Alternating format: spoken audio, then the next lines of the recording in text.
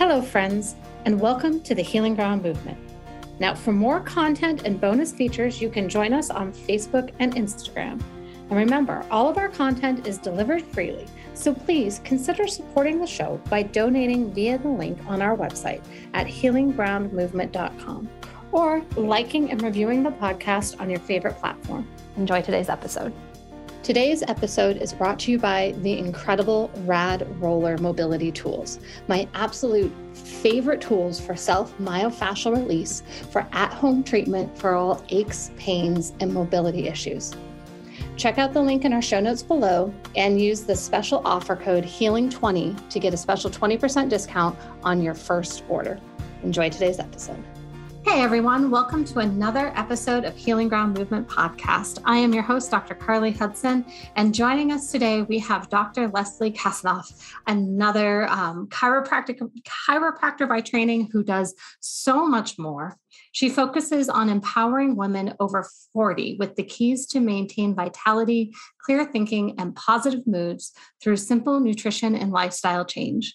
With a background of 25 years as a holistic chiropractor and 10 years before that as a medical laboratory scientist, Dr. Leslie combines the science geek with the holistic side to help women heal naturally using food and lifestyle and medicine. And I just love this marriage that you have, Dr. Leslie, between the science geek and holistic, because I think so often we think they don't belong in the same sentence. And I say, I don't know where we'd be without that. So welcome. Exactly. You know, there are definitely those in the more alternative side that will not look at any science, and we cringe. You and I both cringe when we hear that. We see that. But just as extreme, this thing that science doesn't have any place for the holistic and lifestyle and the what I know we have been both called in the woo category of life. I mean, we need just a little bit of both to really see changes. We do. It's all about balance. So tell us a little bit about this fantastically nerdy journey you have been on, coming from that heavy science to alternative doctoring and now what you're doing today. Well, the story in brief.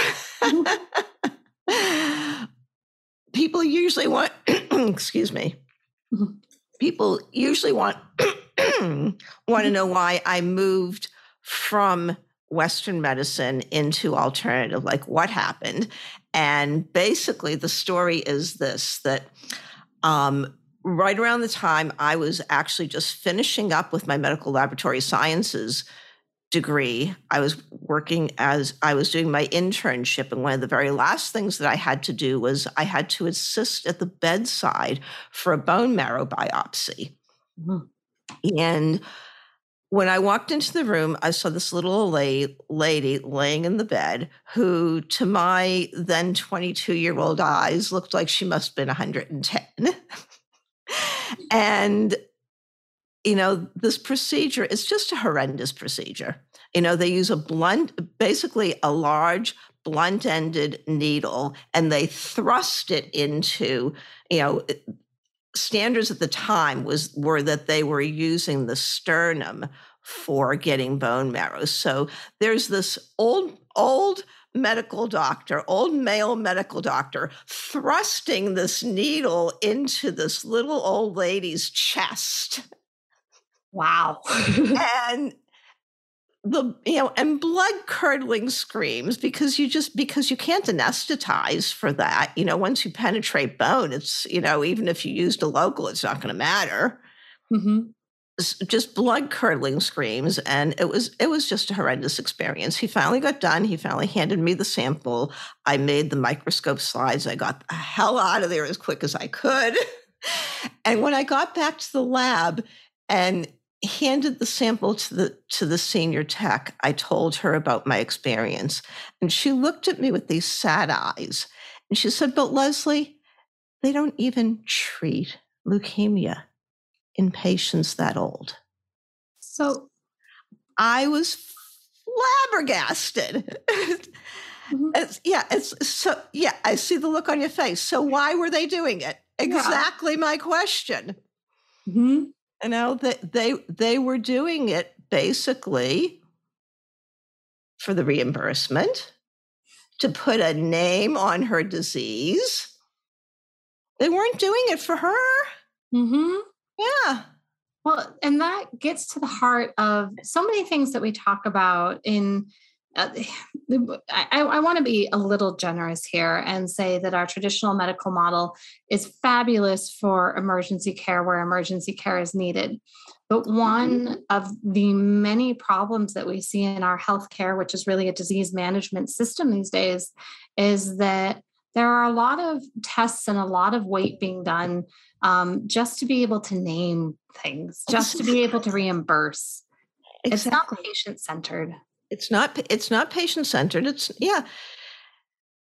And so anyway, I mean, that was basically, when the light bulb went on. Mm-hmm. And I think that's the thing that I learned, was that I wanted to be in a field that was going to contribute to somebody's betterment. I didn't want to be in a field that was that there were going to be questions about whether or not I was doing that at any given moment. Oh, I know.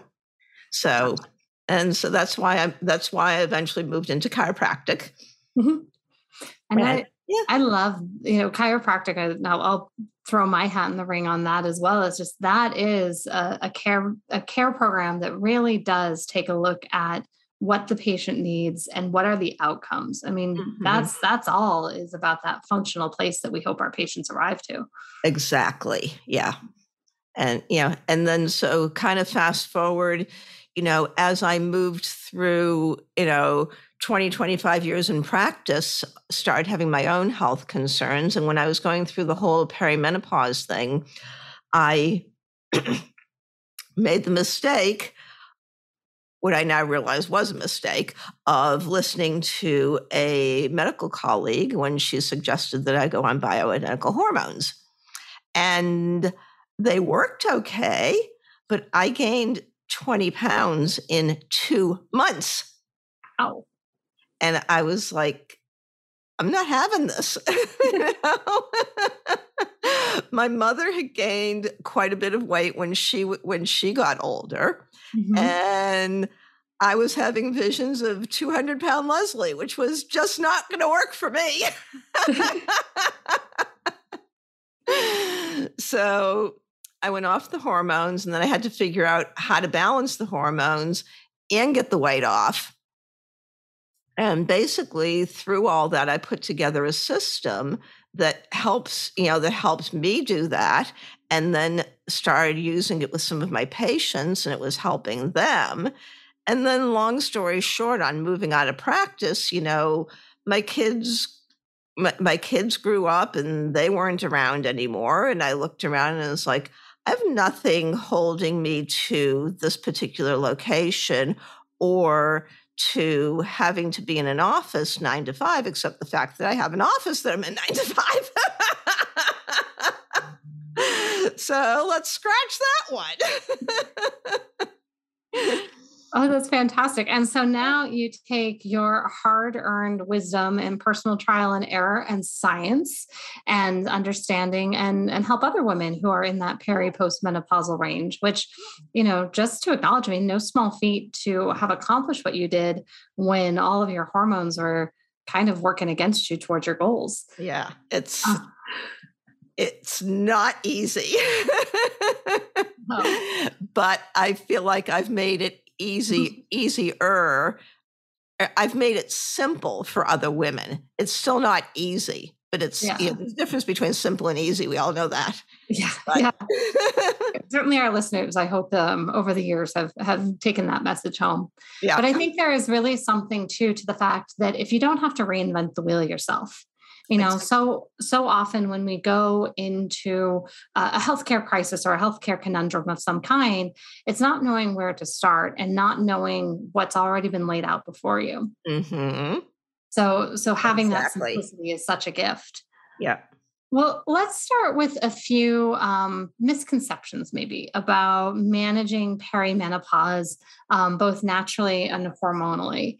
I think that it's still a very vague area. It's something that Mhm. there's not been, well, more and more now these days. There is more research, but historically, not a lot of research about, and a lot of myths about how hard it is, near impossible to do it naturally, Mhm. and that basically you're just going to be dry and miserable. So, oh, can you illuminate some truths for us on any of that? Sure. So, first of all, there's a ton of misconceptions out there, like you said. Um, One of the biggest ones is the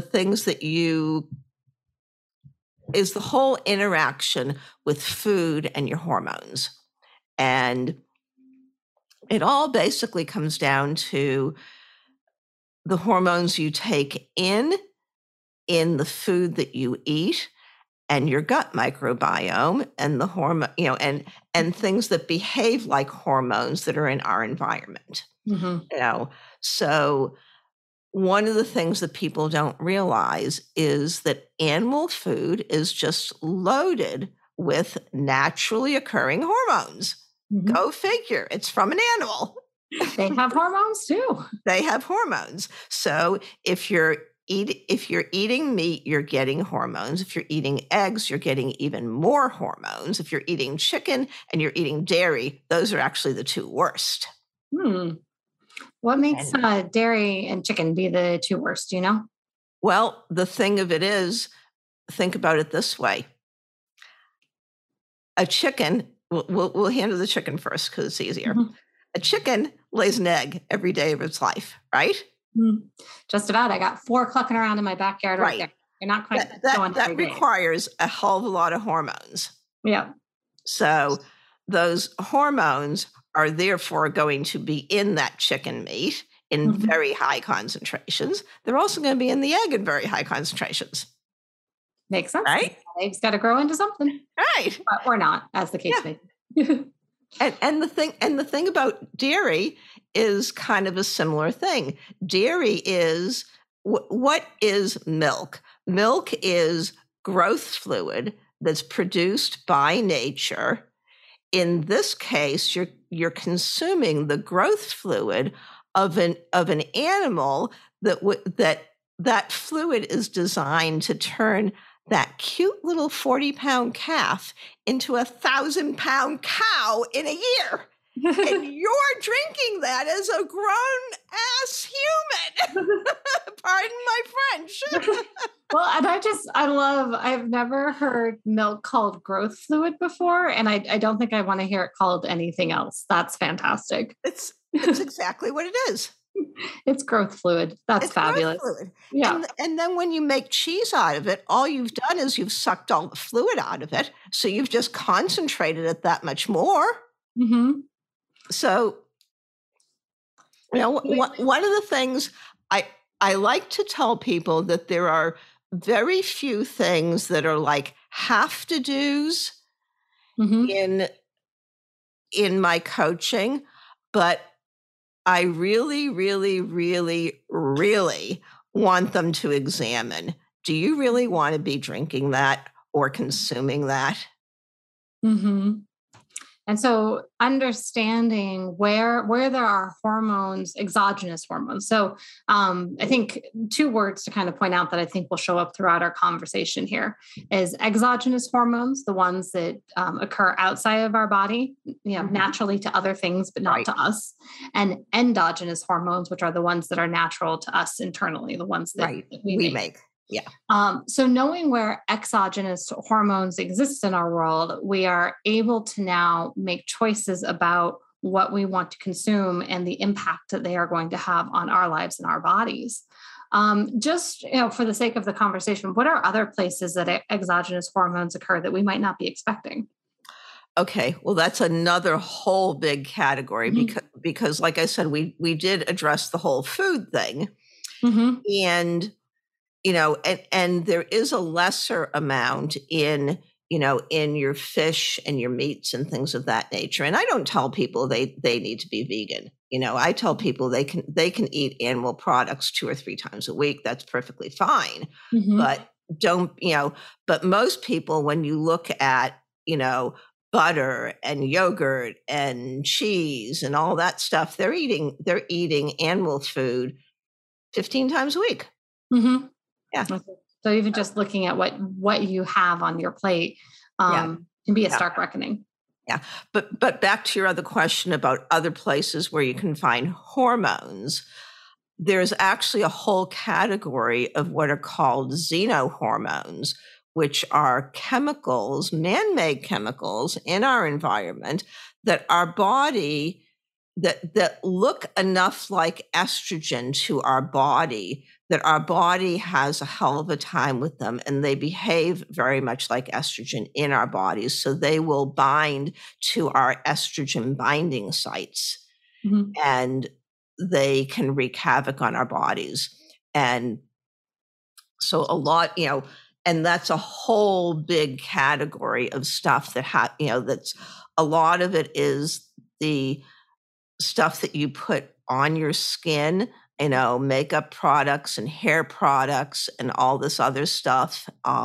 If you're using stuff that's not organic, it's likely that you're using stuff that has xenoestrogens in it. Mhm. So that's another whole big category of something that that I examine with my clients. All right. And I just wanted to touch on that briefly as we're talking about, because really when it comes down to it, oversimplified, grossly oversimplified, what we're looking at is, our hormones, as we are aging women, what are our hormones doing? And one of the ways that is impacted is by those exogenous ones. Mm-hmm. A lot of endogenous things that we can do as well. And we'll get to that.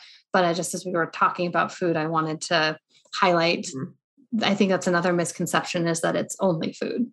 Right. Mm-hmm. Yeah. It's not only food, mm-hmm. But just to kind of bring it back to the other side and more things that you can do in the way of food is that there are foods that are very helpful too.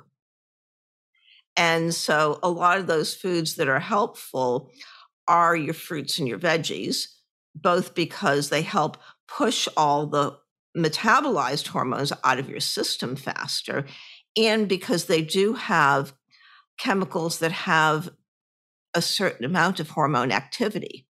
Mm-hmm. Tell us a little bit more about all that. Okay. So perfect example, soy. There's a lot of noise out there about soy having estrogen in it and soy not being good for you and all this crap. And the thing of it is that soy has genistein and a couple of other phytochemicals in there that do have a little bit of estrogenic activity. But the thing of it is that we now know that we actually have 2 different kinds of estrogen receptors. And there are estrogen receptors that do good things in our bodies that help keep things balanced and help keep things the way they're supposed to be. And then there are estrogen receptors that if we get too much of, if we have too much of those estrogens, we run into more trouble. Mm. So, so basically the estrogen, the genistein and those estrogen-like compounds don't react as strongly in our body as the other as our naturally occurring estrogen or as other exogenous estrogens or the estrogens that we all know chemically is we can name the chemical names, but we're not going to bore people with that. So if I'm hearing you correctly, then it's that yes, soy does have estrogen in it, but it's a different chemical type. It's a different chemical compound that is something that we need to think about differently. I wouldn't call it estrogen. Okay. It has phytochemicals that do bind to certain estrogen binding sites. And by doing that, look at this. By binding to those estrogen binding sites, they actually prohibit our natural estrogen from doing that, which brings our overall estrogen activity level down. Okay. And as we go through perimenopause and menopause, which direction are we hoping our estrogen is going? Okay, it's going to be going down. Mm-hmm. You know, the thing of it is, one of the reasons we have the problems that we have in menopause and perimenopause and menopause is because for that period of time when we're fertile, our estrogen and our progesterone are balanced.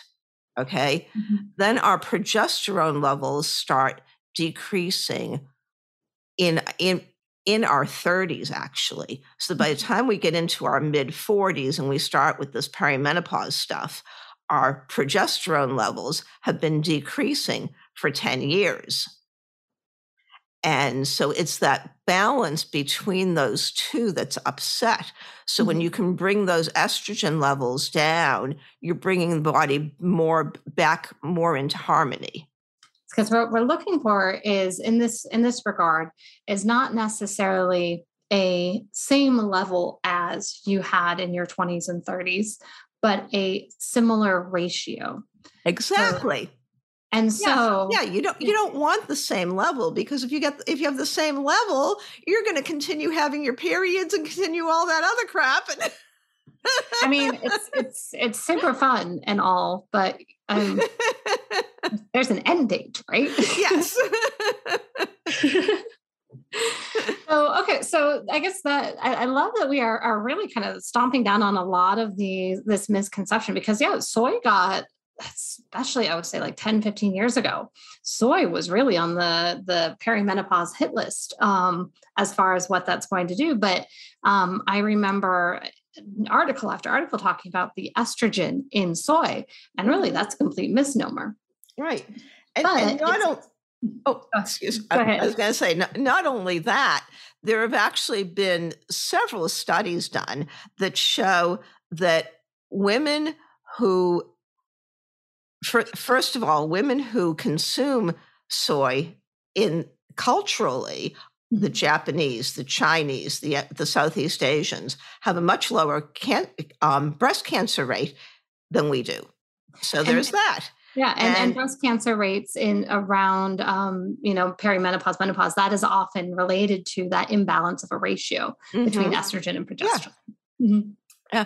So there's that.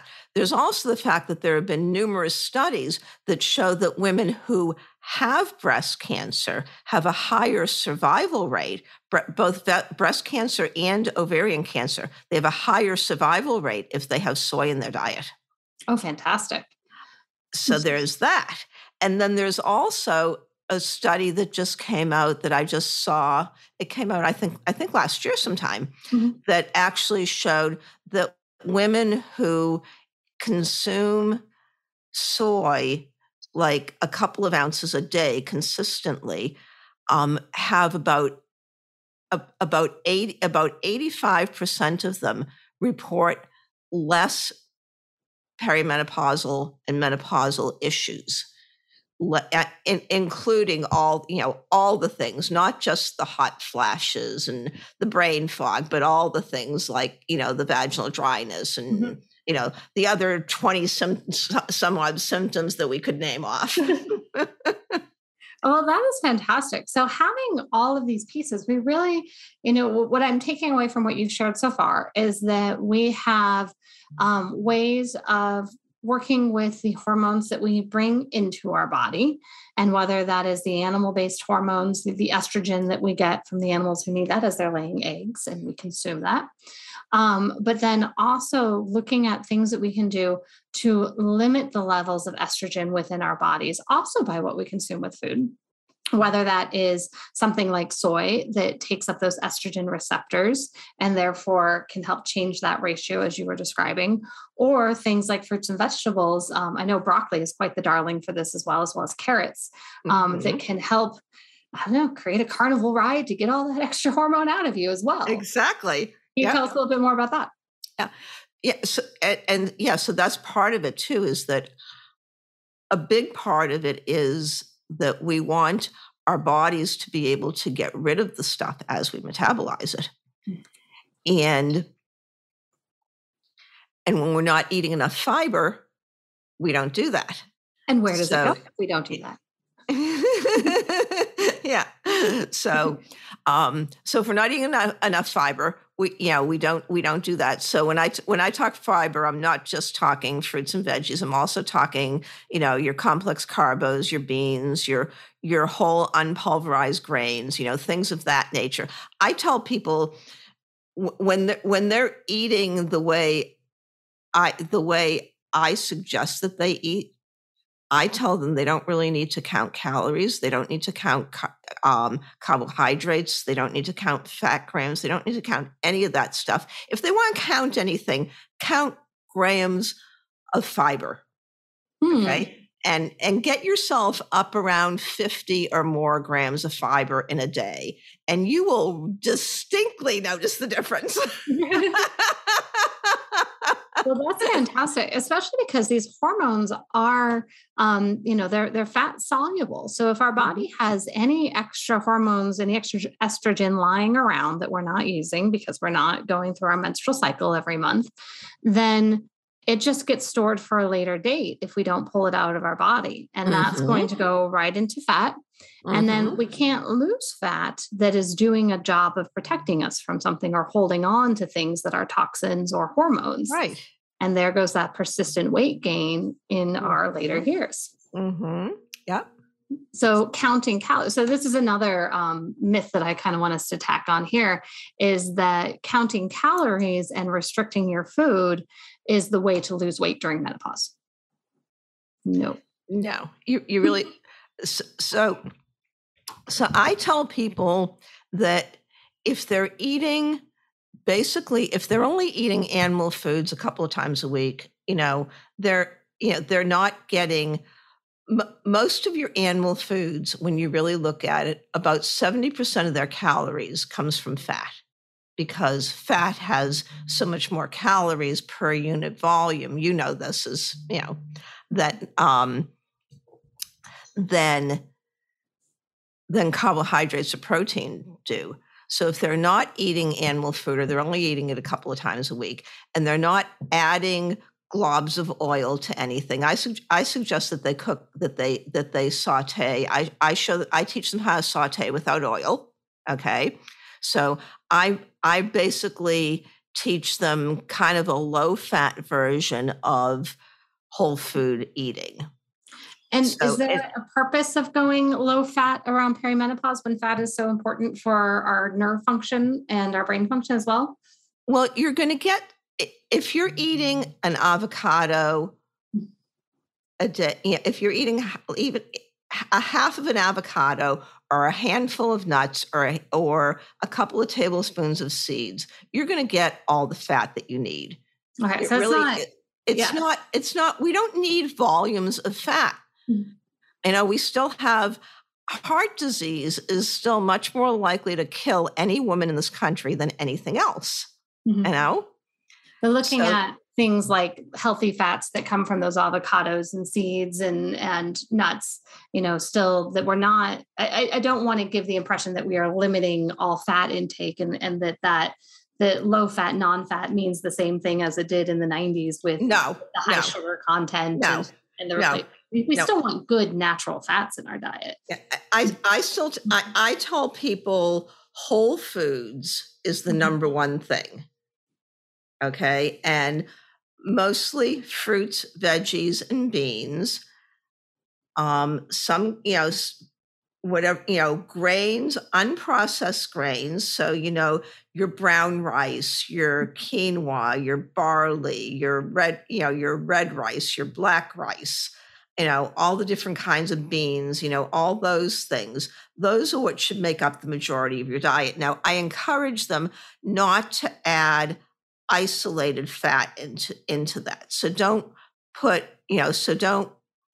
olive oil or avocado oil in there. If you want something to bring a little bit of richness in it, and you want to, grind up some nuts or something like that and put it in there, do that kind of thing. Or, put some nutritional yeast in there to get some richness. That's one thing. But when you take it in as whole food, your body's going to absorb what it needs, but it's not going to absorb as much of the calories from it as it is if it's just plain oil and your body has nothing to pad it with. Well, and then on top of that, when you're doing the whole foods, you have the fibrous content of those nuts and fibrous content. Avocado is very fibrous despite being so creamy. That we get the whole food. We get the whole experience of everything that food has to offer. Right. And it's so much more satiating when you can fill up your tummy with a ton of food and it's not a ton of calories. And that's why I say, they really don't need to count calories, because if they're not eating, now, if they start eating a fair amount of nuts and seeds, then they may have to go back to calorie counting. That's, but that's your individual decision. But the way I do it and the way I suggest that they do it, they really don't need to be counting calories.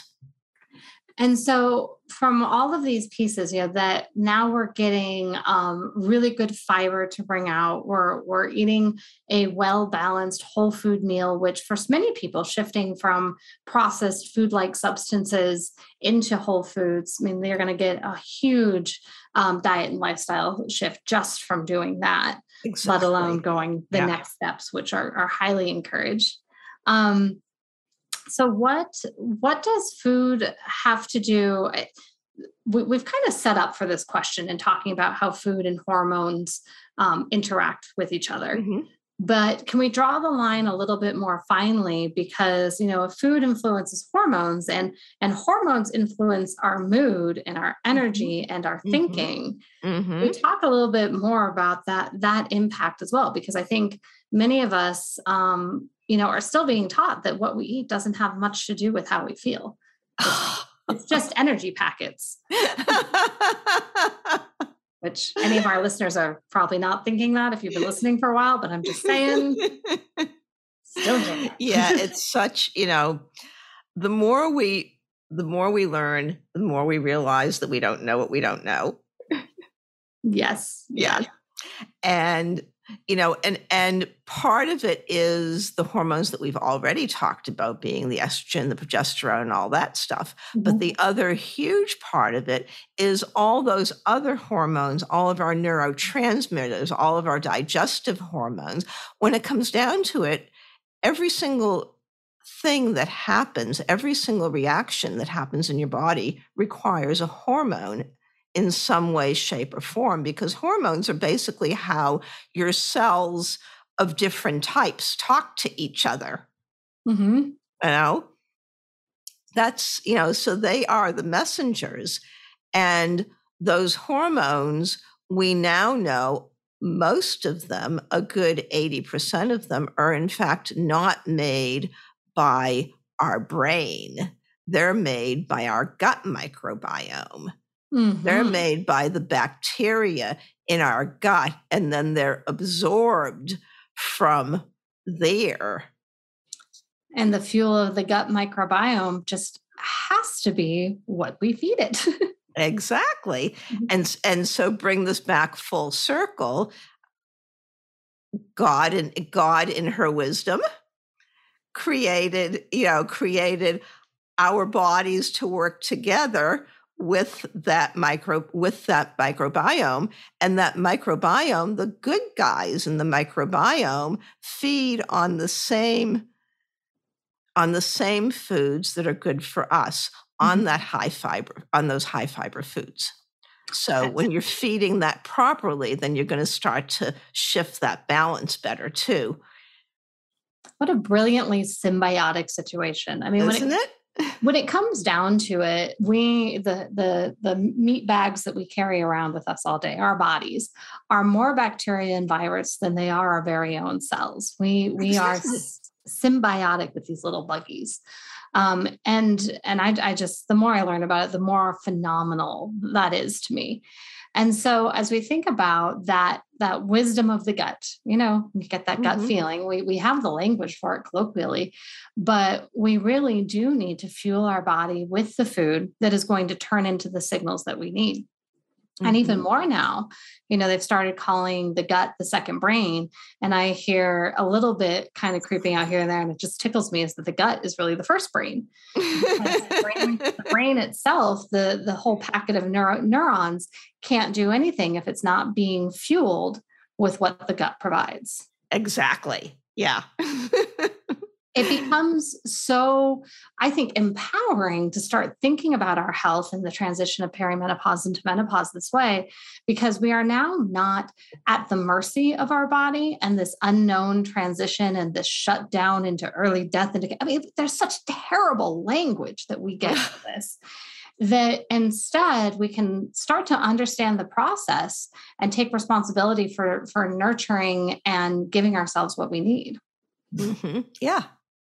So another misconception or question I have about looking at our body from this functional point of view and handling a transition like this is perfection necessary? I mean, as you and I were talking about beforehand, it sounds like I got to live on kale. Absolutely not. I like to tell people that chocolate is still my best friend. Exactly. I mean, you're not welcome on this podcast if we can't at least pass that. I'm kidding, but also there's room for life in this. Yeah. Yeah. So no, there are no have-to foods. There are no forbidden real foods, and there's a difference between what you eat regularly and what and treats. So there's a difference between treats and what we eat every day. And if you're making most of your food, your beans and your fruits and your veggies and your grains, then you can eat a little bit of other stuff as treats. Like I said, chocolate is still my best friend. Doesn't mean I eat a lot of it, but it is something that is in my diet, and it is something that I've come to, it's all adaptable with the individual person. I think that's the biggest key. Now, I don't eat a lot of sugar. I very rarely eat any kind of processed foods. And, and I will have a little bit of chocolate once in a while, but I also do a lot of bicycling. And when I've been out for a 20 or 30 mile ride, I don't feel so bad about eating a little bit of something special. Well, and I don't go overboard with it. But I think that's the nice thing about learning to listen to our bodies is understanding what fuels us, what it does, that our fruits and vegetables are going to help make us feel full. They'll help pull out that estrogen, that we can eat things that are fatty and filling like avocados and feel very rich and nourished. This isn't about deprivation of any kind. No. And that goes right along with understanding what the things that are treats for us and that are, emotional attachments or just make that day a little extra special. Mm-hmm. Yeah. But there's a difference between having that for your main course and having that in the way that is special. Right. Yeah. Mm-hmm. And there are plenty of things that you can do with whole food to make it more rich. I will on occasion make like a cream sauce with cashews. You put the cashews in some warm water and you let them sit for a bit, and then you grind them all up, and you can make a very nice cream sauce with that. And so I'll do stuff like that on occasion, but it's not something that I do a lot because it is something that's very calorie rich and very fat rich. And knowing what that best fit is for you as far as what you need. Yeah. Well, then that's wonderful. So having all of these options for diet and knowing that there is no true perfection and a must do, but taking, honest stock of where you're at. And I think some of that comes into additionally with the severity of your symptoms as well, and how many changes you really need to make in order to move the needle. So if you're if you're having the menopause that every woman dreams of, and it's braggable, then smaller changes will have a bigger impact than night sweats and insomnia and mood change and dryness. And that's going to require a larger overhaul. So meeting where we're at. So you mentioned biking, which brings me to kind of the final topic of self-care that I want us to chat on a little bit today. And that is, where does movement and exercise fit into this whole equation? Oh, it is so important. I had a feeling. Yeah. First of all, on a more of a scientific basis, we know that movement actually fuels keeping our moods even keeled. And now that we're understanding even more about it, I don't know if you're aware of this, but just like your body makes endorphins, your body also makes endocannabinoids. And your body makes endocannabinoids basically in response to moderate movement. It's phenomenal. And moderate is like what's moderate for you. What's moderate for you may not be what's moderate for me. But and that's why, if you've ever noticed that if you're somebody that kind of like huddles inside when it rains for 6 days straight, or if you're someplace where you have seasons and it's snowing and you don't get out that much, your body starts aching from lack of movement because it's not making those endocannabinoids that it needs to be making to keep it functioning properly. And that's also going to affect your moods. Yeah. And if anybody wants to do a deep dive into endocannabinoids, we actually had a conversation about 2 years ago with Jen from Charlotte's Web. You can take a look back at healinggroundmovement.com, and there is a whole episode on how fascinating the endocannabinoid system is for us. And now to learn what it has in the impact of perimenopause, this is actually new to me, and I am riveted to know how that movement piece and the endocannabinoid system all comes together here.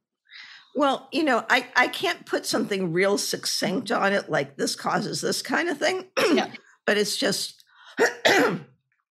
it's that overall, the more you're moving, the more of that you're going to be making, and the more in balance you're going to feel. And that's just going to translate into better moods. Also, the more you're moving, the more blood circulation you're getting. So you're getting more blood circulation into your brain. So you're going to be able to think more clearly. And you have a circulation use of all of these hormones as well, that by exercising and stressing our system, we are using those hormone precursors to work in other things like cortisol and testosterone that we are going to be using and replenishing, rather than using or neglecting and suffering for lack of movement. Yeah, exactly. So moderate movement. So we're not talking you got to be an ultra marathon triathlete kind of thing, unless that is, where your energy and drive wants to take you. Right. We're talking about getting out and going for a nice brisk walk, bike ride, a yoga class, just move your body. Right.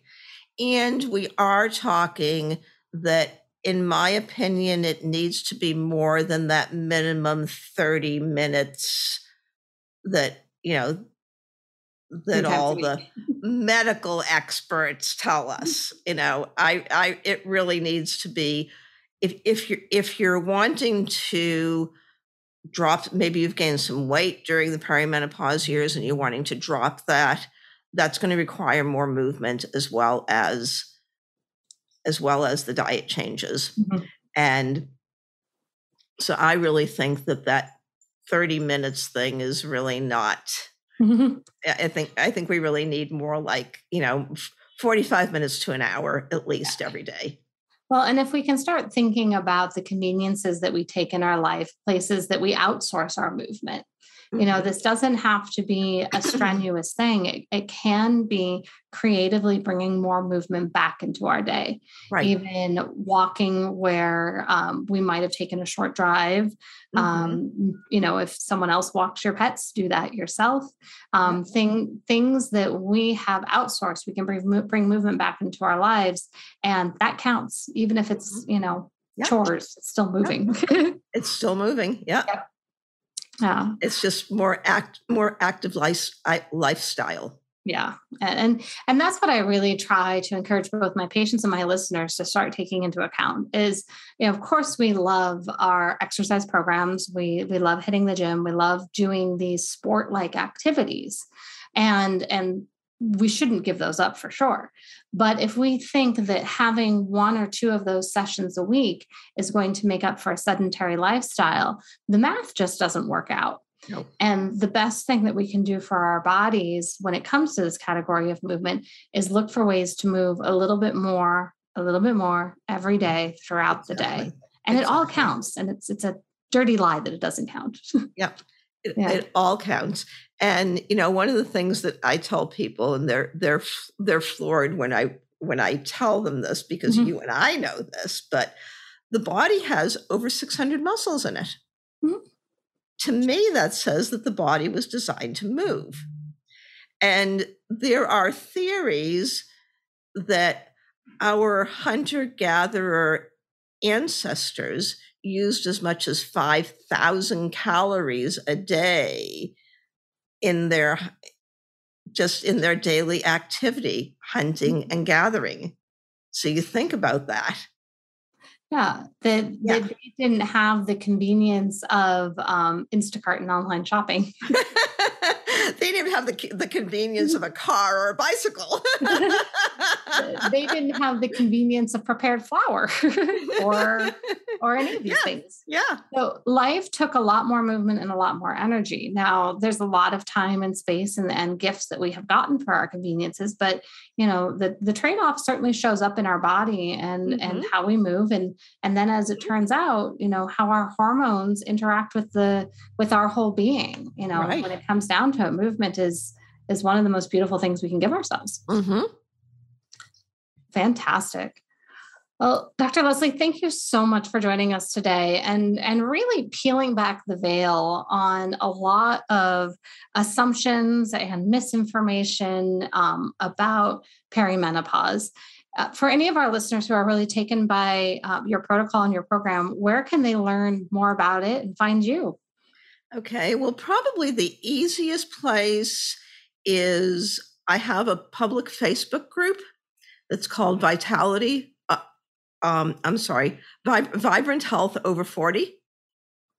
Wonderful. So if they just go on Facebook and they put in Vibrant Health Over 40, they'll find my group.